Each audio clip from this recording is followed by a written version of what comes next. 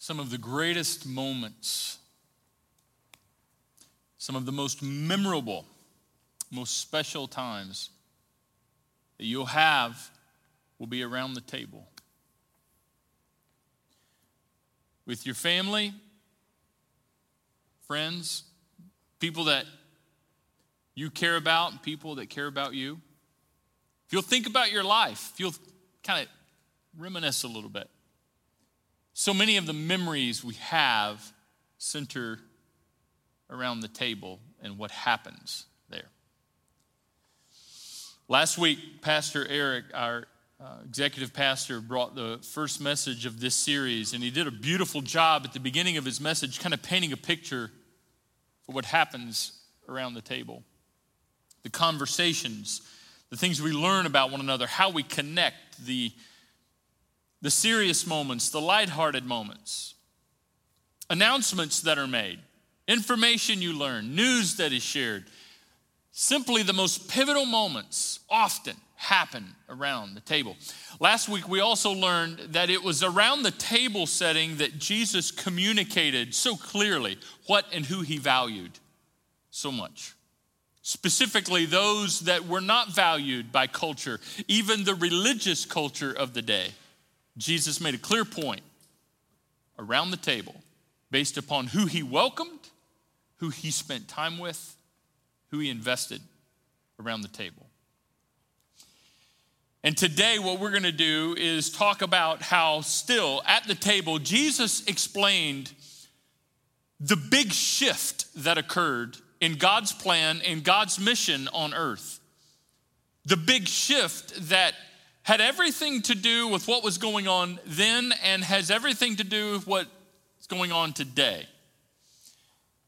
Because of his life, death, burial, and resurrection, the shift that occurred at the cosmic, spiritual, eternal level, but yet at a very practical level. And some of you might be thinking, well, okay, well, that sounds interesting and all, but man, I got problems in life. I got issues going on. I got stuff happening. I need something to help me. I need something to make my life better, something to make my life easier. What you got for me? How's that going to help me? Well, to be honest, what we're going to talk about in the next few minutes is not one of those kinds of sermons or pastor talks that suddenly makes your life real simple and easy and, oh, my problems are so much better now. I know what to do with my life. But I'll tell you this, what we're going to talk about in the next few minutes is so important for you to understand because it does impact you. It impacts you in more ways than you might have thought. If you're a follower of Jesus, this is so important for you to understand. I hope in the next few minutes, the boundaries that you have previously set in your mind for who Jesus is and what he came to do, I hope those boundaries are pushed out much farther than you currently have them set. Matter of fact, I hope you just kind of take them down. Because if you'll open your mind and your heart to what we're going to talk about in the next few minutes, I think you'll understand just how much bigger and broader and greater what Jesus came to do is than you ever thought possible. And if you're not a follower of Jesus, if you're not a Christian, or you're not sure, this is a great opportunity for you to kind of understand things that maybe up until this point you haven't known or haven't understood. And perhaps the light's going to come on in a new way for you. You're going to like, well, that makes sense. I understand now why Christians, and you'll fill in the blank. I understand now why at a church they do certain things. So this is so pivotal. As we talk about in the next few minutes, the greatest table. And the greatest table I propose to you is the communion table. The communion table that we find in the first century being set on the night before Jesus was crucified. The setting of the communion table is the Last Supper. The last time Jesus would eat and share a meal with his closest followers, his disciples. What occurred at that table is what makes it the greatest table. And when we, as we will in just a little bit, observe and share communion together, we are referring back to and celebrating what happened at that first communion table, which makes it the greatest table that Jesus ever set and ever shared. There at the Last Supper with his followers. We often refer to that night as the Lord's Supper. Depending upon your religious background and your religious experience, and maybe how you grew up, you might refer to this as the Eucharist. Here at the Summit, we often refer to it simply as communion, where we take bread that represents symbolically the body of Christ, and we take wine or juice, which symbolically represents the blood of Christ, and we eat and we drink to celebrate what Jesus has done for us. It's a symbol of remembrance. No, the bread is not literally becoming the body, and the wine, the juice, is not literally becoming the blood. It's a symbol. Yet it's so much more than a routine, and it's so much more than a ritual. And anytime, this is so important, anytime we allow this to become simply a routine or simply a ritual, and we allow the meaning to get lost in what it's really all about, and we do a disservice to what Jesus did for us and what he has called us to do as a result. There's so much more happening around the communion table, the greatest table than any of us can imagine. So much more than the disciples knew at that moment. Most of what Jesus said on that night at the Last Supper, and he said so much was taught. But most of what he said went right over their heads. Probably it took them a long time, maybe even years, to unpack fully what Jesus was talking about in those moments. And even still to this day, you and I are still unpacking everything Jesus said and what it meant and how it impacts our lives. And so we're going to touch on just a little bit of that in the next few minutes. But even then, we're only going to be scratching the surface because there is still so much mystery around what Jesus said when he talked about the body and he talked about the blood and he talked about the unity that brings to us. So what I want to do in the next few moments is help us talk about this shift that Jesus was referring to. Communicate to us the shift that Jesus highlighted. In fact, I want to try to present it in a couple different ways. First of all, the thing that Jesus talked about, and again, we'll talk about how this impacts our lives. Just hang with me. What Jesus was talking about there in this big shift was a shift from the temple to the table. A shift from temple thinking to table thinking. And let me explain that. Up until that point in the first century, religious activity, especially if you were a Jew, was all focused on what happened at the temple in Jerusalem. All of your holy days tied to the temple somehow. The sacrifices that you would offer in worship of God was something you would do at the temple. And up until that point, it was all about going to the temple, going to the temple. What Jesus was talking about there as he met with his disciples was things were changing. There was a shift happening. From a focus on the temple to a focus on being gathered around a table. And by the end of the first century, the shift had completed itself, had been completed. By the end of the first century, there was no more temple because the Romans destroyed the temple in AD 70. And functional Judaism, as it had been known up to that point, was over because the temple had been destroyed. And so by the end of the first century, we find Jesus' followers not rushing off to a temple to observe their holy days and offer sacrifices. We found them time and time again gathering around tables to celebrate what Jesus had done for them. The shift from the temple to the table is a shift from focusing on a holy building to a holy body. You see, up until that point, it was all about the building. It was all about a building that you would go to. And this is the house of God. And now things had shifted to where people are holy. People are sacred. In fact, Paul the Apostle would write that your body is the temple now. Your body is the temple of the Holy Spirit. 1 Corinthians chapter 6, verses 19 and 20. And so the shift, Oh, it's a clear shift. It's no longer about going to this holy building. It's about now the holiness of being brothers and sisters in Christ, a part of the family of God, children of God, and something now holy is happening between us. It was a shift from building to body. People are now sacred. People are now holy. It's no longer about a holy building. It's a shift from religion and all of its rules to relationship. That's what the temple to the table was all about. We're no longer focused on a religion and all of its rules, and we'll talk about more of that in a minute, but now it's about relationship. See, in religion, what religion is really about, it's about you and God. Any religion. You and God as you understand God, whatever the religion is. It's really about making sure you're good with the guy upstairs. Whether it's Islam, Buddhism, Hinduism, Judaism, or even disconnected Christianity. If you see Christianity as just a religion, people get involved in religion because they want to make sure that everything's good between them and God. But see, Jesus came to communicate a shift. That it was no longer going to be about just religion. Now it was about relationship. It was no longer just about you and God. And are you good with God and is God good with you?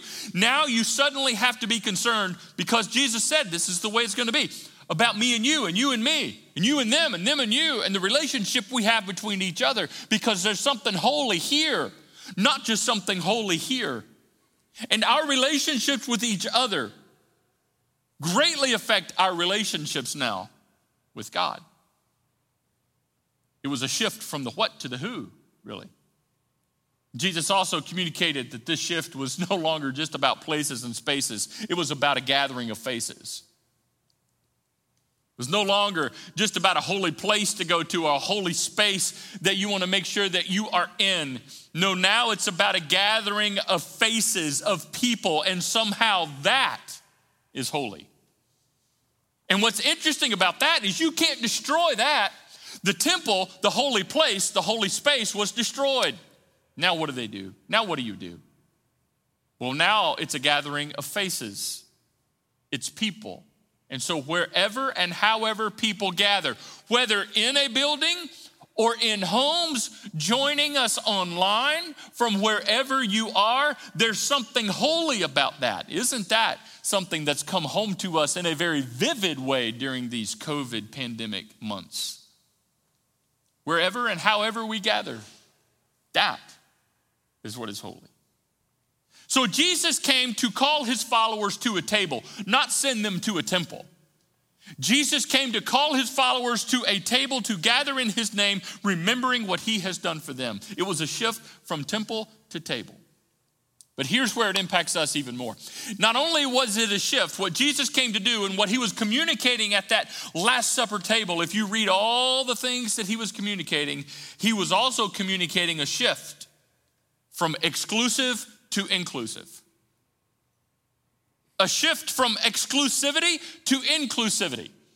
Because this is huge. It's something that you and I may miss right now, and it may not be that big to us in the moment, but if we were living back then in the first century, nothing would have been more clear to us. In fact, it was what made what Jesus taught so controversial, even scandalous, is that somehow he was tearing down the walls of religion and exclusivity and keeping people out and making it a welcoming thing.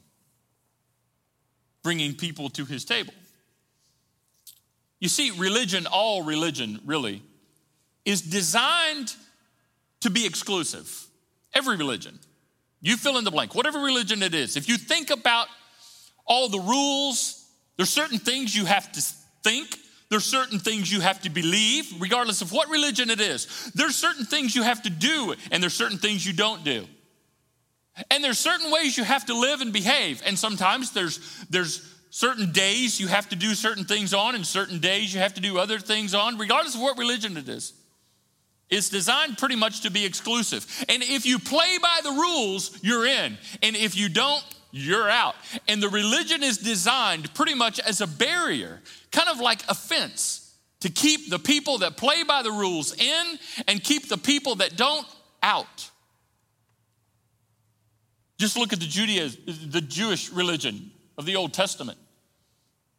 Even though it was something that God gave his people, he gave it to his people for a purpose, to teach them a lesson, to teach the world a lesson. The Mosaic law is so strict. The Mosaic law, all these rules, all these do's and don'ts, and nobody could keep it. That was the whole point. God gave them a religion to help them understand that they needed more than a religion. They needed a Savior. They needed specifically a Messiah, Jesus.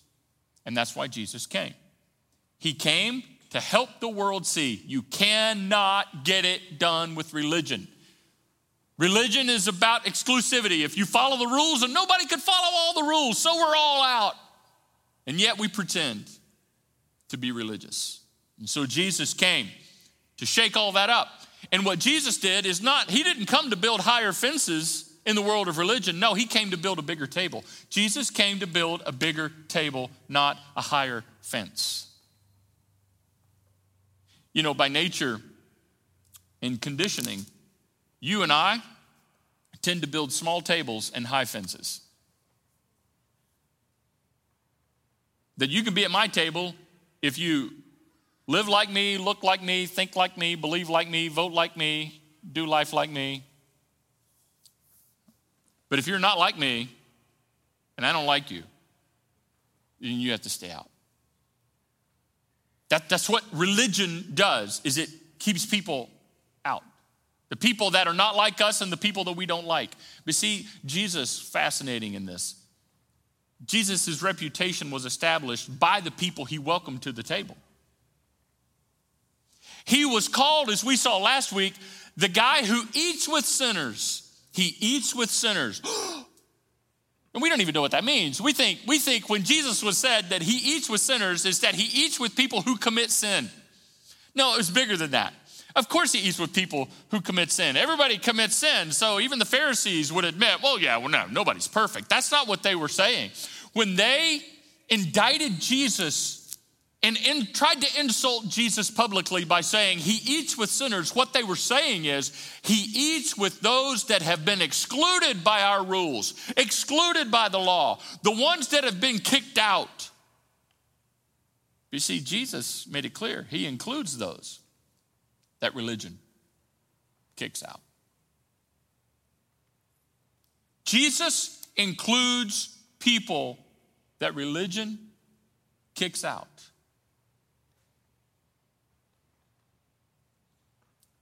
In my experience growing up, when it came to communion, in the churches I grew up in the religious system that I inherited, and maybe you have something similar, it was very exclusive. It's especially when you came to the moment of celebrating communion. We were told that it was only for Christians. And a horrible misinterpretation of 1 Corinthians 11 was used to support that. It's not what that's talking about at all. We were told that only Christians could be a part of this. And you need to be a Christian with your heart right. You don't just have to be a Christian. You really need to have your ducks in a row when it comes, to spiritual things. Because you just don't need to participate. This is not for you. Just the way we observe communion was an exclusive thing. It's only for Christians and only for good Christians at that. Well, here's what I've come to learn. That's not what Jesus was communicating either. It wasn't an exclusive thing. It was very inclusive. How do you know? Well, let's just look at the people that Jesus welcomed to his table. And that Last Supper, the very first communion, who did Jesus give the bread and the wine to? Who did Jesus bring around the table? Well, let's talk about it for a moment. There was a guy there. You've heard of him. I know you've heard this guy. Guy there by the name of Judas. Judas Iscariot. Even if you're not a follower of Jesus, you've probably heard of Judas. You know Judas?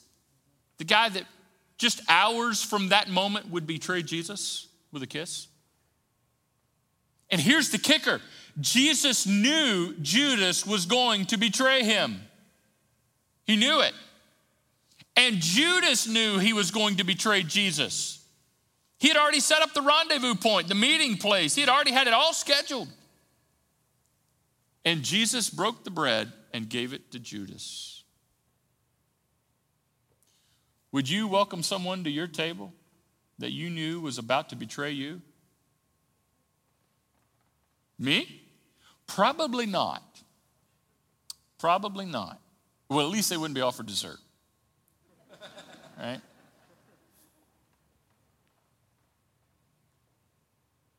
There was another guy there at the table talking about how inclusive this is. How inclusive this is. That Jesus came to, he just keeps building a bigger table. A guy named Peter. Peter was bold and brash and very vocal.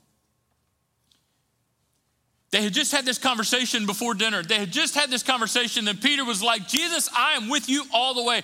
You keep talking about this thing that you're going to die. Jesus, I'll die with you. You won't be alone, Jesus. Jesus like, Peter, come on, man. Before the rooster crows in the morning, Peter, you're going to deny me 3 times. And Jesus broke the bread and gave it to Peter and shared the cup of wine with him. Included Peter. Would you include someone that you knew was about to deny you, turn their back on you, walk away from you, pretend like they didn't even know who you were? I wouldn't. You probably wouldn't. A lot going on here. There was there's brothers, James and John. James and John, just a few days before this moment, had gotten into this big argument about who was going to be greatest in the kingdom of heaven, who was going to be greater, and their mom put them up to it. Mom was like, hey, I want my boys to be up there, Jesus. Come on. Or at least, wait, they put their mom up to it. That's the way it was. They put their mom up to it and said, we don't want to ask Jesus. They were arguing back and forth among themselves. They said, Mom, could you go ask him? He can't say no to a mom, right? Hey, Jesus, what about my boys? Can you imagine? They're jockeying for position. Who's going to be the greatest in the kingdom of God? And now, here they are. And Jesus could have easily been like, these guys don't get it. They don't get it. They're all about themselves. You're not welcome until you get your heart straightened out. No, Jesus brought them to the table with their self-centered hearts. There was another guy there by the name of Thomas. Thomas wouldn't be all that famous until about 3 days later when the disciples had heard Jesus has risen from the dead and they began to believe it. Thomas was a late adapter to that information, and Thomas was like, I don't know. I won't believe it until I can see it, until I can touch him, I don't know. So Jesus broke the bread and gave it to a guy named Thomas that Jesus knew was going to doubt that his resurrection was the real deal. Poor Thomas. He gets a bad reputation, I think. How would you like a nickname for your worst moment? Right? But he was welcome to the table. And the guy we talked about last week, we won't need to go into detail because we talked about it last week, Matthew, tax collector. And back then, this was not like an honorable thing. This was a dishonorable job. He was crooked, he was dishonest, and Jesus had him right there at the table. You see, Jesus, again, included those religion kicks out. Jesus included people that you and I often kick out, that the church often kicks out, that religion kicks out, that our system kicks out. Jesus made it clear, sinners are welcome to sit with God around a table and share a meal. Which means that this first communion table was so much more than just the bread and the wine. This communion table represented so much more than just Jesus' death, burial, and resurrection. What did it mean? Where does it go from here? I think it sends a strong message. And what the communion table communicates, not just back then, but even to us today, is simply this: all are welcome at the table with Jesus. All are welcome. Because of Jesus' body and blood that he sacrificed for us, all are welcome to come to God. All are welcome to know God. All are welcome to be close to God. Not because of anything we've done, but because of what Jesus has done through Jesus and in Jesus and by Jesus and because of Jesus. All are welcome. So you don't know what I've done. You don't know where I've been. You're right, I don't. But Jesus does. Have a problem with betraying people? You've been dishonest? Are you full of yourself and your pride? Jesus welcomes you to the table. With all of your mess, with all of your shortcomings, with all of your issues, Jesus says all are welcome. And he illustrated it by welcoming those guys to the table. Jesus literally came to set the table for the world to come to God through him. The world, not just one group of people. Now it started with one group of people, the people of Israel, but he started with one group of people so that he could show the entire world. And towards the end of his ministry, one of the last things Jesus said to his disciples is, fellas, I want you to go now. I want you to go to all the world. The word there in the Greek is really ethne. It's where we get our word ethnicity. Go into all people groups, every nation. It's so fascinating that in the book of Revelation, John, when God gave him a vision of the future, he said, and I saw people from every nation and every tribe and every tongue. So it started with one group, but it went worldwide and still is worldwide. Jesus came to set the table for the world to come and dine with God. And here's the deal. If everyone is welcome, then who are we to refuse anybody? Who are we to refuse anyone? If God says all are welcome to come to the table with Jesus, then who are we to say, no, not you, not you. Oh, you got to jump through the hoops. No, what Jesus did when he gave his life on the cross is he took the hoops away. There are no more hoops.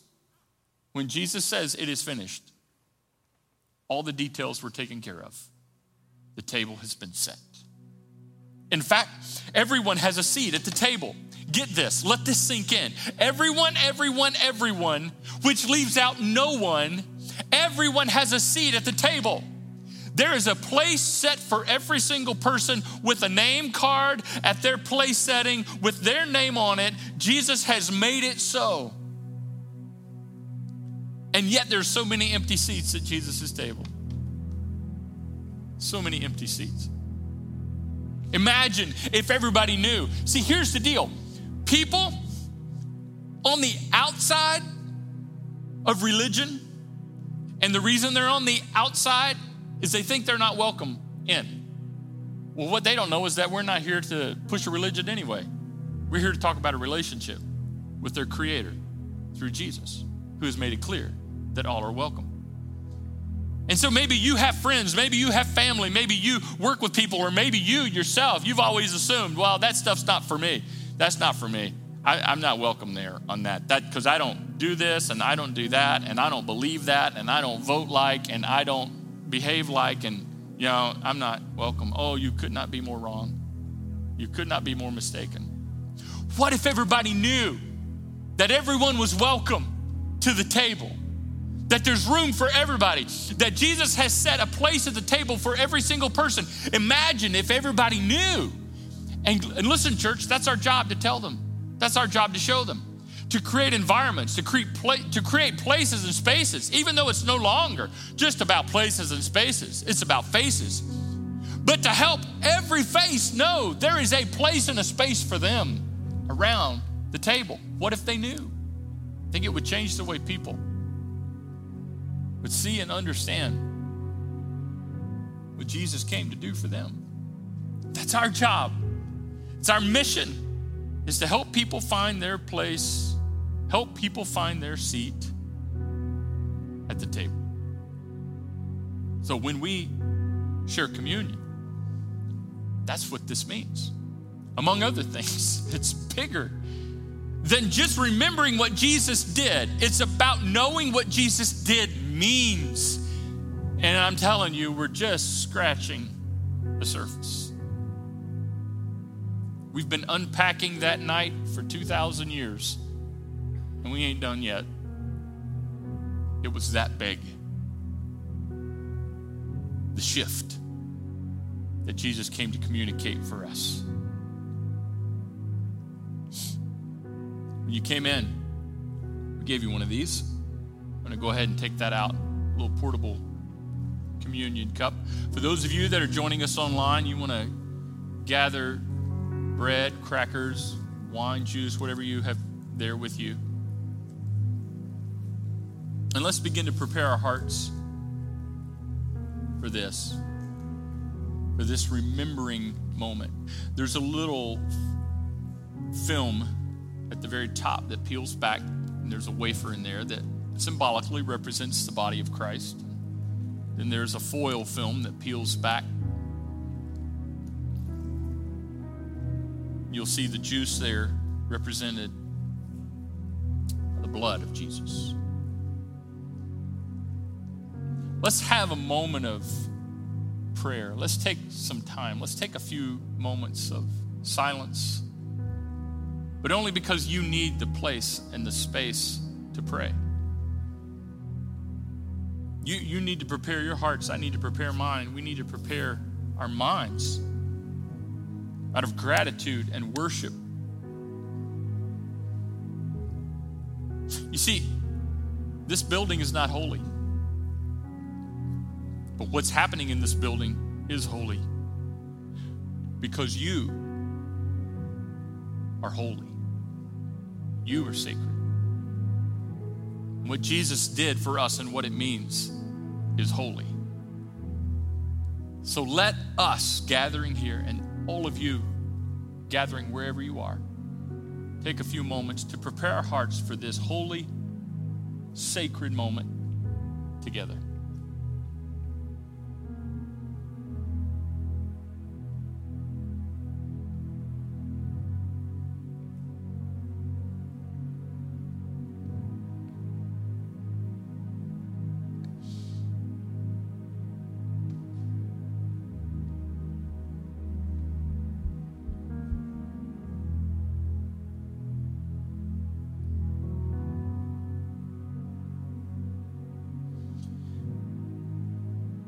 Dear Father, we thank you for welcoming us to your table, for building a bigger and bigger and bigger table, not being concerned with the fences of religion. Thank you for welcoming us as we are, messed up, issues, questions and doubts, betrayals, denials, selfishness, and all. You welcome us to come to you. And it is in you we find forgiveness and healing and hope, redemption, restoration. And it's all a gift from you through Jesus. May everyone here and everyone that's joined us online know that they are welcome because of Jesus. We all still need the Savior. Thank you for what you have done for us and for what you have done for us with your death, burial, and resurrection, for what it means. Thank you for the shift that we no longer have to pilgrimage to a temple, that we can gather around a table like this, a gathering of faces. And this is holy and this is sacred because you inhabit this with your Spirit. Thank you for the shift from exclusive to inclusive, which means we're included. And help us to help others know that there's a seat for them too because of you. Thank you for this moment that we share together. In Jesus' name, amen. We read the words of Paul the Apostle in 1 Corinthians chapter 11. That the Lord Jesus, on the night he was betrayed, took bread, and when he had given thanks, he broke it and said, "This is my body, which is for you. Do this in remembrance of me."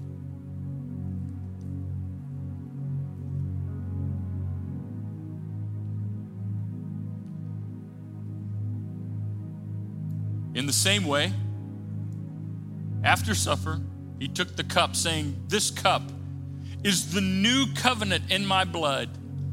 Do this whenever you drink it in remembrance of me."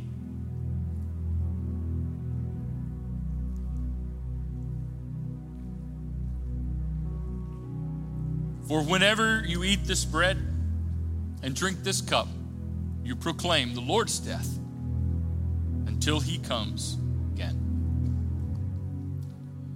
Our Father, once again, we thank you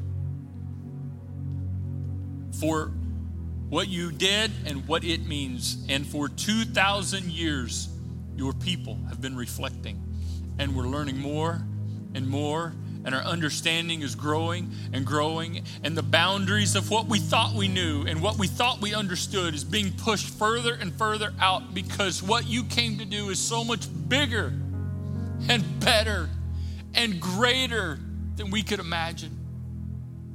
Thank you that it includes us.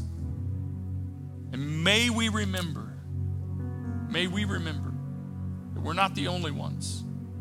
And help us to help those around us know they are also welcome. And may we never forget what you have done for us. And may we live as though we haven't forgotten. May we live our lives in remembrance. In Jesus' name.